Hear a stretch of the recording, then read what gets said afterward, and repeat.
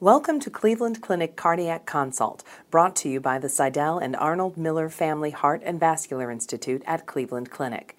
In each podcast, we aim to provide relevant and helpful information for healthcare professionals involved in cardiac, vascular, and thoracic specialties. Enjoy. I'm here this morning with Dr. Luke Laffin, and he's a staff cardiologist in our Preventive Cardiology section. He is also a clinical specialist in hypertension, so we're very excited to have him here and talk about the hypertension guidelines. And, they came out at the end of 2017. So how have they really impacted your practice, or how has your practice changed because of them? Well, thanks for having me on first. I think the main thing about the hypertension guidelines is that it really hasn't changed practice necessarily for most physicians, but it really now aligns with what clinicians have been doing for many years. There's 5 main things that I feel like the hypertension guidelines really expounded upon or built upon. One was just the idea about measuring blood pressure properly. There's a nice section in the guidelines just talking about what size cuff people should be using, how they should be measuring blood pressure in the office, but at home as well. The second point would be the emphasis on home blood pressure monitoring. It's been something that we've been doing in clinic for many years and having patients do and send us their numbers. But now we have more and more data to suggest that home blood pressures can oftentimes be more useful than just your once every 6 month in-clinic blood pressure. The other things that the guidelines really reflected was they created new definitions for what is elevated blood pressure and what is hypertension. And really that reflects that we want to be a little bit more aggressive in our higher risk patients with decreasing blood pressure and getting below certain targets. And we've been doing that probably over the past 3 years or so based on more recent data from large blood pressure trials such as the SPRINT trial. And then also this idea about treating blood pressure or targeting lower blood pressures based on cardiovascular risk, specifically 10-year cardiovascular risk and your likelihood of having things like strokes, heart attacks. This is something that's not new to cardiologists or primary care docs because we've been doing that for lipid therapy and cholesterol lowering therapy, but now we've transitioned it more to the blood pressure realm. And then finally, the one thing that probably has changed my practice a little bit, but again, we were doing it, was a focus on, rather than just starting one pill at a time or one drug at a time, we've moved more towards using combination therapy. So one pill with 2 or 3 different medications. So in a lot of the discussion that came out after the guidelines, people talked about, more people are going to be on medications now because they lowered the thresholds. So have you seen that, or is it similar to what you saw before? So I think it's probably more similar to what we saw before. Generally, the people that may be on slightly more medicines or higher doses of medicines are those patients at higher risk because we are targeting lower blood pressures. But I think it's important to remember that with all the controversy that surrounded the guidelines and labeling patients that are now 130/80 or higher as having stage 1 hypertension, that really, unless you're high risk for cardiovascular events, the focus is not on adding pharmacological therapy, but it's doing those things that will lower blood pressure without medicines. So focusing on weight reduction, dietary sodium reduction, and things like that more than anything else. Proper sleep hygiene, because those all have a beneficial effect on lowering blood pressure. So you mentioned placing people on 2 medications. There's a lot of choices between 1 medication, 2 medications, and now even at ESC they talked about the benefits of those dual 1 pill having 2 medications in them. How do you choose the right medication for the patient? So it's definitely something that we have to think about carefully and consider.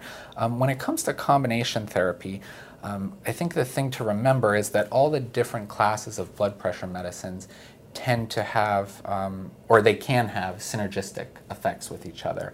And it's been shown that a moderate dose of 2 medications is probably more efficacious and better for you in the long run than just a high dose of 1. So we have to take that into consideration.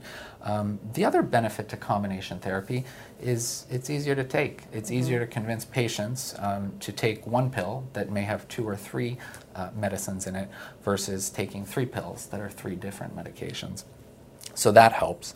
And really, the nice thing about antihypertensive medications is that they're not, even these combination therapies are not cost prohibitive. We're not talking $100 a month or anything like that. They're generally quite affordable. So the one block that sometimes patients have is saying, well, yeah, your blood pressure isn't that high, but we're going to start you on 2 medications as 1. It's important to explain that to patients that really we're looking for a synergistic effect. We might be able to get away with 1, but it's probably better to have moderate doses of both.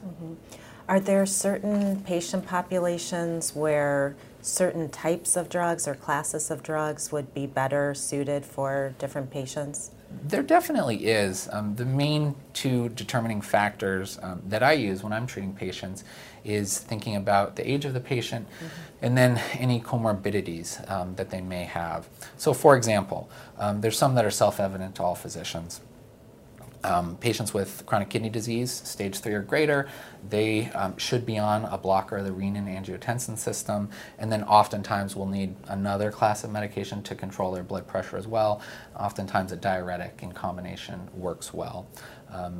Cardiology patients that I see more regularly, oftentimes they'll have compelling indications for a medication class called beta blockers. Now that's if they have heart failure with reduced ejection fraction, so the pumping function, or they have LV systolic dysfunction. Then similarly, if they have arrhythmias that we need to control, beta blockers can be a good choice, or if they've recently had a myocardial infarction.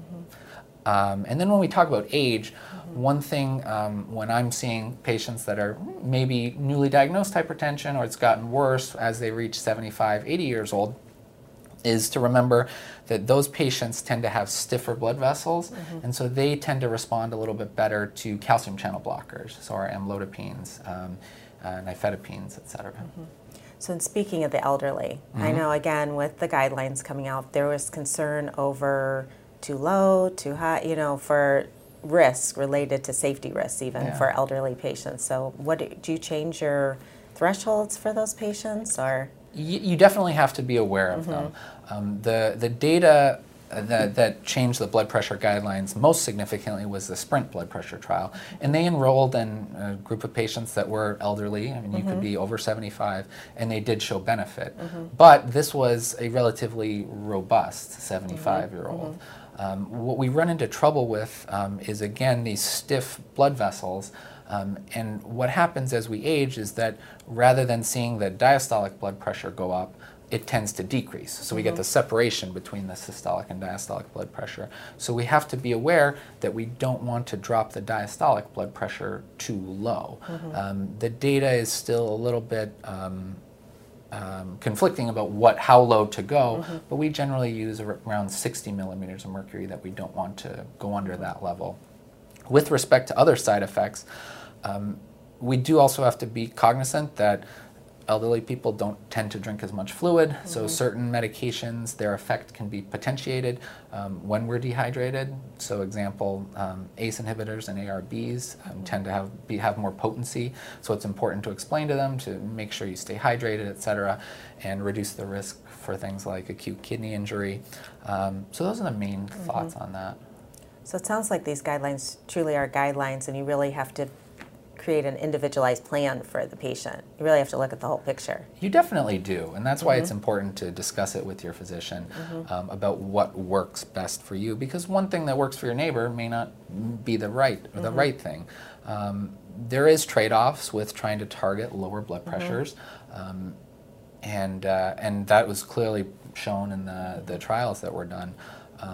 But in the long term, I think most patients and most physicians would say we'll tolerate the occasional episode of lightheadedness or a little bit lower blood pressure for a reduced risk of strokes, heart attacks, and heart failure in the future.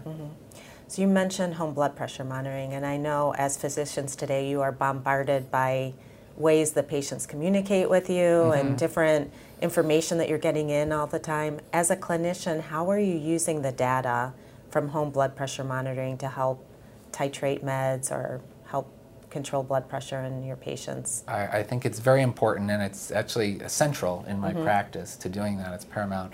What I typically do, especially when I see a new patient, most of the patients I see have resistant hypertension, so they're taking at least 3 blood pressure medicines without controlled blood pressure or at goal blood pressure.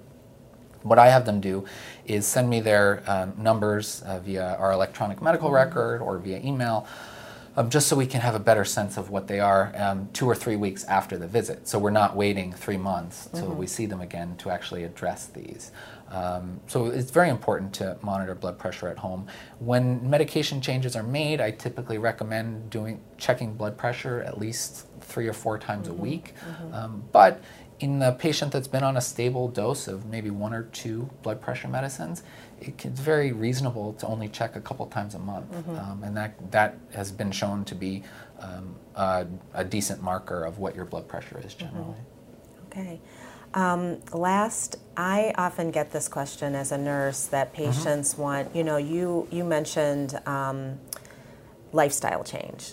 So you see a patient, they come in and everything's out of control. As they start losing weight and start eating better and controlling their sodium, but you have them on this medication regime, how do you kind of, titrate or change things? They always say, can I come off my meds now? Yeah. No, it's a very common question at the first visit and every subsequent visit, actually.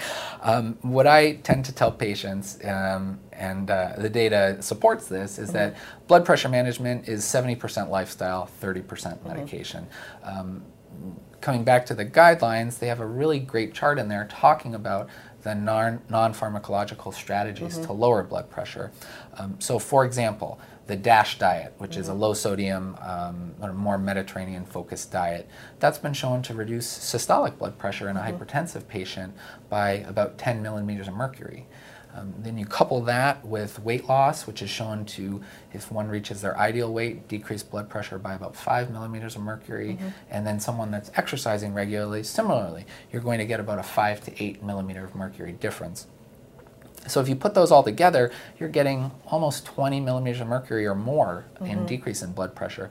So if a patient comes to me and they're overweight, sedentary, on a high sodium diet, I say, yeah, we might be able to come off blood pressure. You might not have to do more than lifestyle.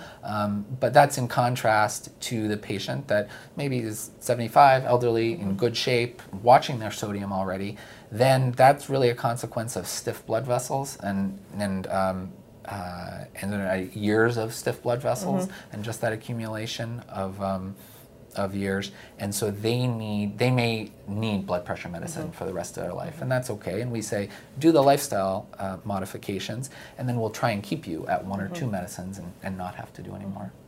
Well, thank you for talking to us this morning, and I think you've provided clinicians with a lot of great tips with how to manage patients with high blood pressure and also how to incorporate the guidelines into their practice. That's wonderful. Thanks for having me. Thank you for listening. We hope you enjoyed the podcast. We welcome your comments and feedback. Please contact us at heart@ccf.org. Like what you heard? Please subscribe and share the link on iTunes.